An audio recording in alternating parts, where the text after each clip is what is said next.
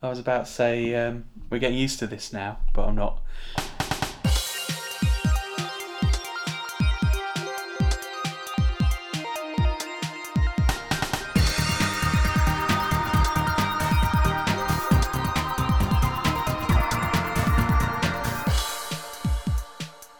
Hello and welcome to Refigure with me, Chris. And me, Reefer. How you doing, Reefer? Very well, thank you. What's on the agenda today? This is our weekly audio series of our highlights of culture for the week. Excellent. But first, postbag. Postbag. We called it mailbag last week, though. No, we didn't. We called it postbag. Oh, okay. It's postbag then. Joe Brett got in touch. Hello, Joe. Thank you very much for listening. I can't remember what he said. Did he say something special in particular? He says that we're keeping him cheerful and motivated while he works from home, which is really nice. Do you know what he does for a living? Quick plug. This is not a paid for plug. Just, he's amazing. Joe Brett is half of Brett and Bailey, the Crystal Palace cake makers, the best cake makers in London pretty much, doing delicious cakes and also kind of jams and things as well, donuts and buns and things, and they are incredible. If you can follow them on Instagram, they're Brett and Bailey on Insta. It's cake porn. And we had their Christmas pudding last year. They also do lots of the Saturday markets and stuff around the Crystal Palace area. Who else has been in touch? Well, you can mention Rosalie. Oh, what happened with Rosalie? I don't know. She said a really nice message. What did she say? I didn't see it. Can't remember where it was. Maybe Instagram. Oh, it's on Twitter. Hang on. So Rosalie, one of our friends, has been wishing for a Chris and Reefer podcast, and she said something nice on Twitter. So thank you very much, Rosalie. And finally, a big shout out to Professor Johnny Lamb. I don't think he's actually a professor, down at Falmouth University, who particularly liked You on Art. And that was even before he'd heard last week's episode that we taped completely from the Tate Gallery. So hopefully he'll have got really even more into that. So that's yet another person who singled out your features for praise, Reefer. No one yet has singled out me. I think you're good, Chris. I just have sides this time. I don't have a main course. That's cool. You should say that again because I interrupted you. What's the thing about music? I was an armchair Reading Festival goer this weekend. Oh, yeah. It's been some time since I've been to the Reading Festival. I had to look it up. The last one that we went to was 2005, and that was the reunion of Pixies. The time before that was 2002 for the Foo Fighters. I seem to remember standing in a field getting absolutely rained on. My memory can barely go back to 2005, let alone 2002. But the one I do remember, weirdly, is 1990 when I went for the day to see Pixies. First time they came to the UK. Well, actually, it wasn't the first time because I'd seen them in October of 1989. Wow. In fact, I think. Anyway, this Reading Festival was unrecognisable. They got loads of shit, the organisers, the year before, because it was too many people that looked the same in their lineup. And I think about 2 women in any of the bands. Maybe even that's an exaggeration. So this year it was, well, from what I saw on the BBC, there were more women on the bill and certainly a bit more range of music. But it was a very different kind of Reading Festival. What it felt to me was that when we watched on different stages, different kinds of acts, it felt a bit like Field Day in London, where it's almost like there's 2 different festivals going on. There's the dance stuff going on, or the more kind of not rock music happening in one festival with a completely different crowd of people. And then on the other stage, it's the rock people. On the rock side of things, I really enjoyed Wolf Alice's set. She does a bit in the middle where it feels like sort of Dreamwife and Iggy Pop style, but her voice is incredible. Wolf Alice is a great band. Shame was new to me. I really enjoyed that as well. It was great to see our mate Emma Hogan down the front as well on the BBC. Screen grab of that. If you'd like to check out my Instagram, Reefer, at Reefer, R-A-F-A, you'll see her on there. But my favourite thing, which was completely new to me, was Brockhampton from Texas. I think they're a 6-piece rap outfit. They call themselves the best boy band in the world. They've been around for a while, with notes of Eminem and Outkast, Parliament even. And they look a motley crew. It totally makes sense because when you meet a bunch of friends who met off the internet, they do look a bit odd. And some of them they met off a Kanye West fan board. Anyway, check them out. They are hilarious. And or apathy rap, I reckon. That's what it was. Apathy rap. Have you tweeted it? You should tweet apathy rap with reference to Brockhampton. Maybe they'll pick it up. I'm doing it now. You want to beat anyone else? I was going to say... What are you going to say? It was... One thing was how small some of the audiences were for some of the old-fashioned white boy playing guitar type bands, especially early in the billing, and especially on Sunday once it started pissing down. And I'm particularly thinking of Shame. I thought Shame were absolutely superb on that stage. They were brilliant. Came right through the telly how great that performance was, and it looked like they were playing to a couple of thousand people at most.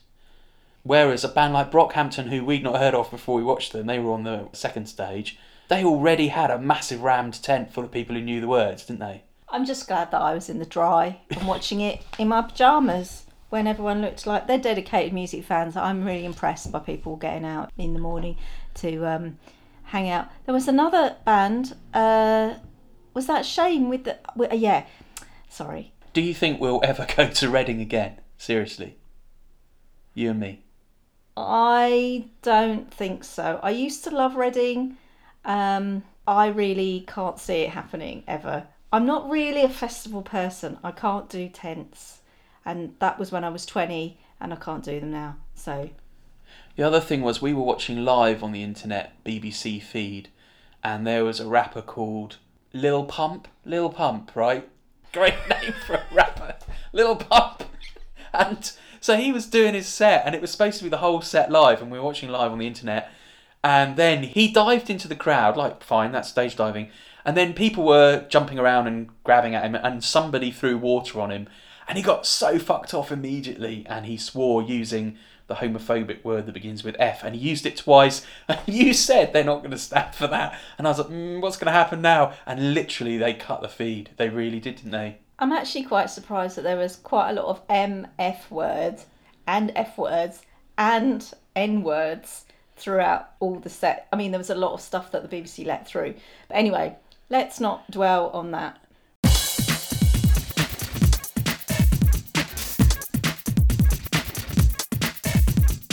We do one big thing each, don't we? Okay, go on. What's your big thing? This week I wanted to talk about 2 audio series that I've been listening to. I'm a bit bored of the word podcast, and both these series are full production audio series. They'd be perfectly at home on conventional radio, but they exist as podcasts. And it's part of this whole thing in my head that blurs the whole idea of what is radio and what is a podcast. So the first one I got really into this week was the second series of Slow Burn, which is an American history series from Slate magazine, hosted by Leon Nekfa. Now the first season, which was at the beginning of this year, was week by week recounting of Richard Nixon's Watergate scandal, and they had loads of the surviving major players in that scandal interviewed, and it was also beautifully reported and beautifully produced. It brought out a whole load of stuff of how that scandal would have unfolded at the time, because when we think about Watergate now, we know what happened, and it's actually very difficult to put our minds back in a position of the scandal unfolding and evidence, more and more evidence gradually coming to light, but Richard Nixon still being the president and still talking about it as though he hasn't done anything wrong. And of course the elephant in the room is Trump and the Mueller investigation. And that series was also hugely acclaimed in the States, and it was a very successful piece of podcasting or audio journalism or whatever. But anyway, the new series of Slow Burn, Series 2, is about the Monica Lewinsky scandal with Bill Clinton. And they've jumped back in quite soon. Like, they only finished the Richard Nixon stuff maybe 5 months ago or 4 months ago or something. And already they've let back in Season 2 with a very different kind of scandal, even though it's basically a president who's done something wrong. For a start, many people around the Monica Lewinsky scandal are still alive. So Monica Lewinsky was an intern at the White House who had an affair with Bill Clinton. she's still alive and the Clintons are still alive and lots of people around it. Linda Tripp, who famously was her friend, who kind of betrayed her by recording her conversations and getting the evidence. All of that stuff is far fresher than the Richard Nixon thing. As a result, obviously, they haven't got the interviews with the key players. I wonder if when they first decided to do the Lewinsky scandal, they were hoping maybe because they're going to be quite sympathetic to Monica Lewinsky, I imagine they might have thought they'd get an interview with her, but she's not talking to them. Obviously, the Clintons aren't talking to them. Also, there's this really uncomfortable way in which people who were very progressive, for example, feminists at the time and liberals at the time, really slammed Monica Lewinsky herself, and she was a very young woman, and she actually, after the fact of what happened between her and Bill Clinton, which is between them, she behaved in an incredibly courageous, steadfast manner to try not to give up secrets or to try and... It's not like she went public and he clearly was a person in a massive position of power, and if the same thing happened now, we'd look at it really differently.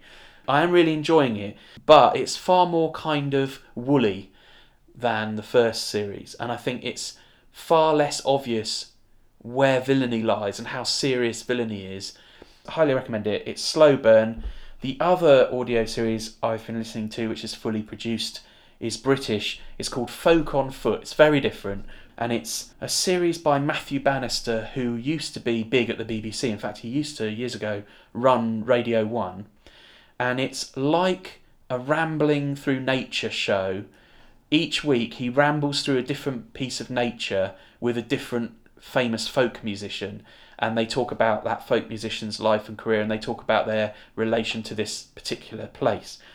And it is really good, but I am already getting annoyed with it, and it's interesting how impatient I am with the full production style, even though when I'm listening to Slow Burn and it's got this full, very professional radio production style, I'm much more patient with it. I'll give it loads of time. But with Folk on Foot, people who listen to Radio 4 may know Claire Balding's series Ramblings. It's a bit like he's stolen that format, added a folk musician in, and it's a little bit annoying. And I'm not quite sure why. I really love the musicians. They're doing that very BBC documentary thing of playing little excerpts of the music instead of like just going, all right, you're a folk musician, we're in this craggy corner of the wild, sing a fucking song all the way through, let's hear it, which would be the kind of more pure podcasty way of doing it. And instead, it's kind of overproduced. Maybe it isn't, maybe that's just me, and maybe also I've got a load of kind of bitterness and complex emotions about the folk world that makes me a bit biased about it. I am really enjoying it, I would recommend it, so I shouldn't be so critical. Folk on Foot, and it's Matthew Bannister, and you'll find it wherever you're listening to this podcast. Awesome. I just waffled on for like 25 But minutes. then this is where we put the music in.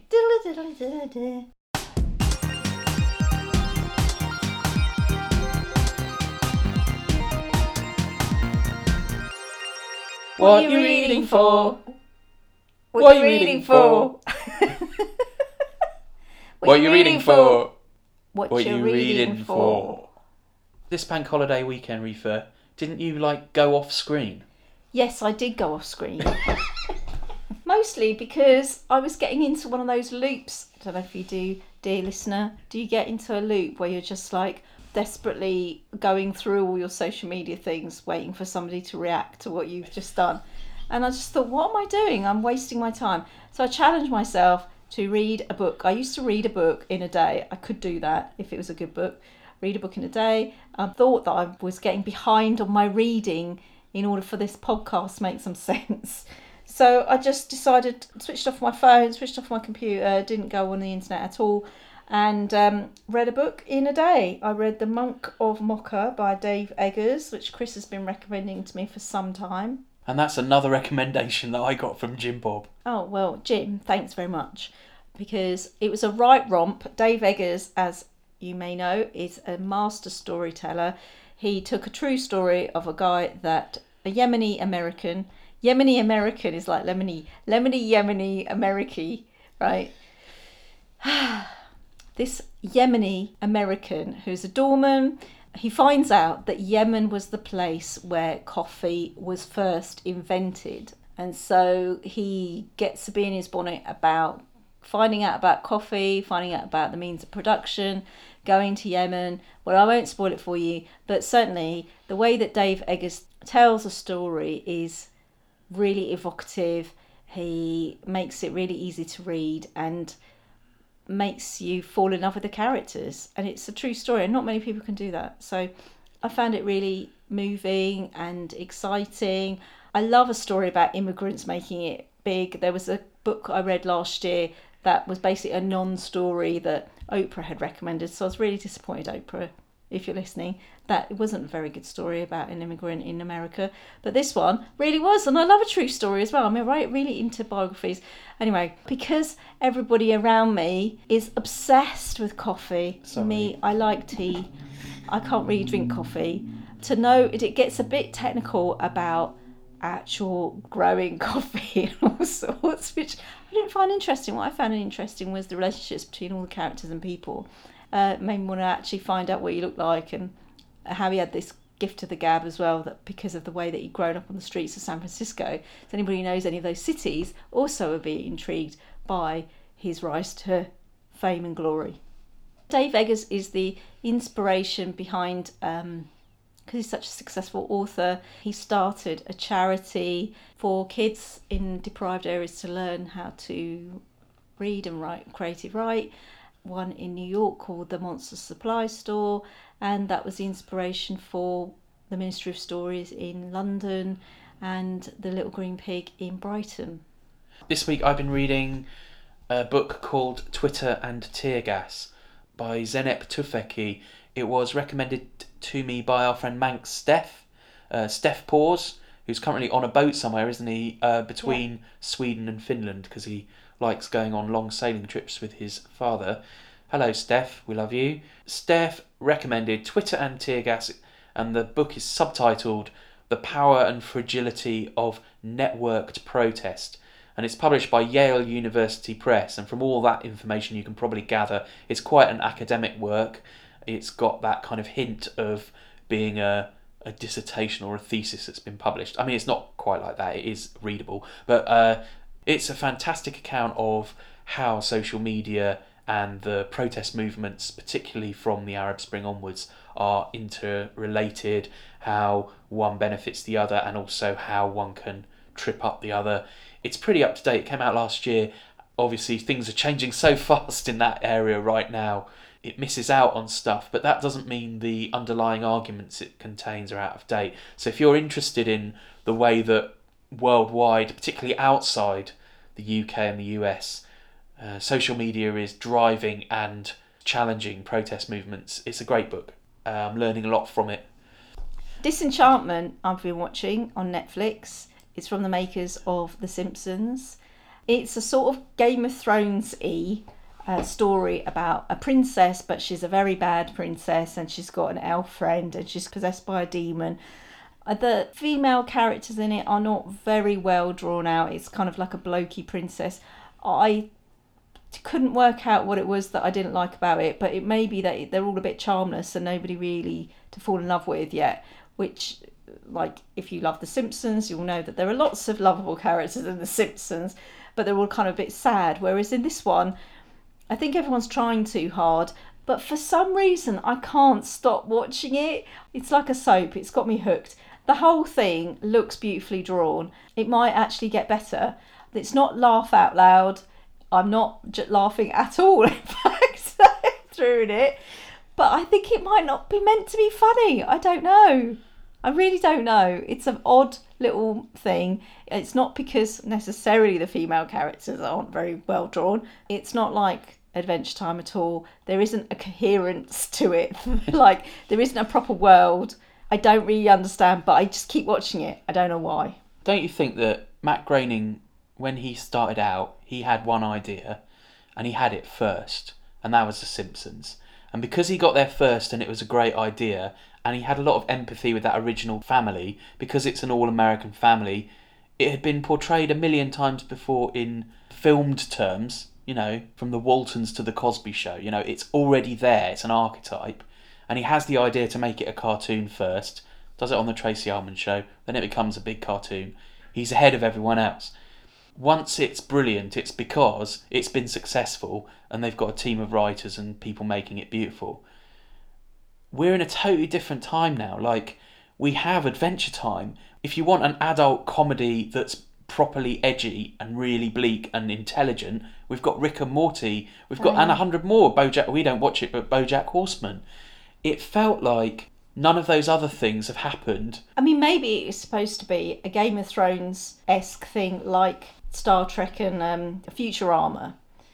It's like that, isn't it? But it's not even really stretching it that far. It's just not very funny. I don't know, there's bits of it that are references to bloody Monty Python in it, which is just, I mean, it's okay, but this is sometimes what I like to watch, is something that is like a 5 out of 10 because I don't have to think too much and I'm not really laughing hard. They think that they can sit in the shoes of a woman and not get it right, and this particular one, I think what I'm missing from it is that there's no female character in there that is actually talking to the main female character.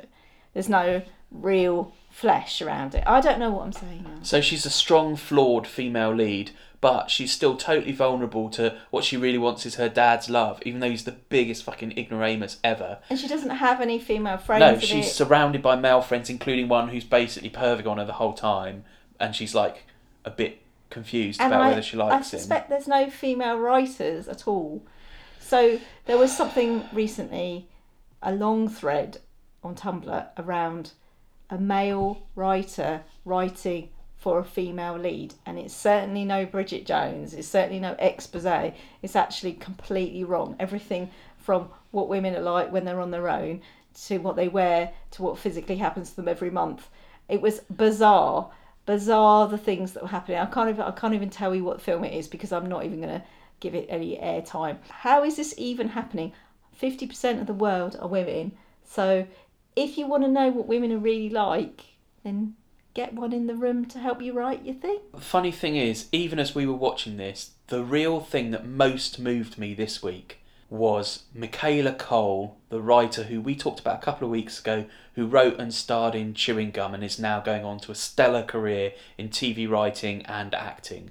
She did the McTaggart Lecture at Edinburgh Television Festival. Now that is the keynote, that's like the keynote lecture. So that's a very high profile forum to speak to the entire TV industry, and she smashed them a new one out of the park. It was incredible. And that point that you just made, it was one of her key points, is let us in the room, let the misfits in the room. And funnily enough, I didn't make it my thing of the week because I'm a white middle-aged bloke and I felt like talking enthusiastically about it, I'm going to miss some points in it. It was incredibly powerful. She made me cry. She talked about sexual assaults that happened to her. She challenged the TV industry directly to their faces about who they get in the room, how quickly they will try and get someone to bring a co-writer on if everything isn't perfect, if they aren't one of their usual kind of writers. All of that stuff. I even feel kind of awkward talking about it, that I'll get something wrong. And then to be watching that portrayal of a woman in that cartoon that was clearly like, it paid lip service to writing a woman in the lead role who is kind of powerful and flawed and interesting,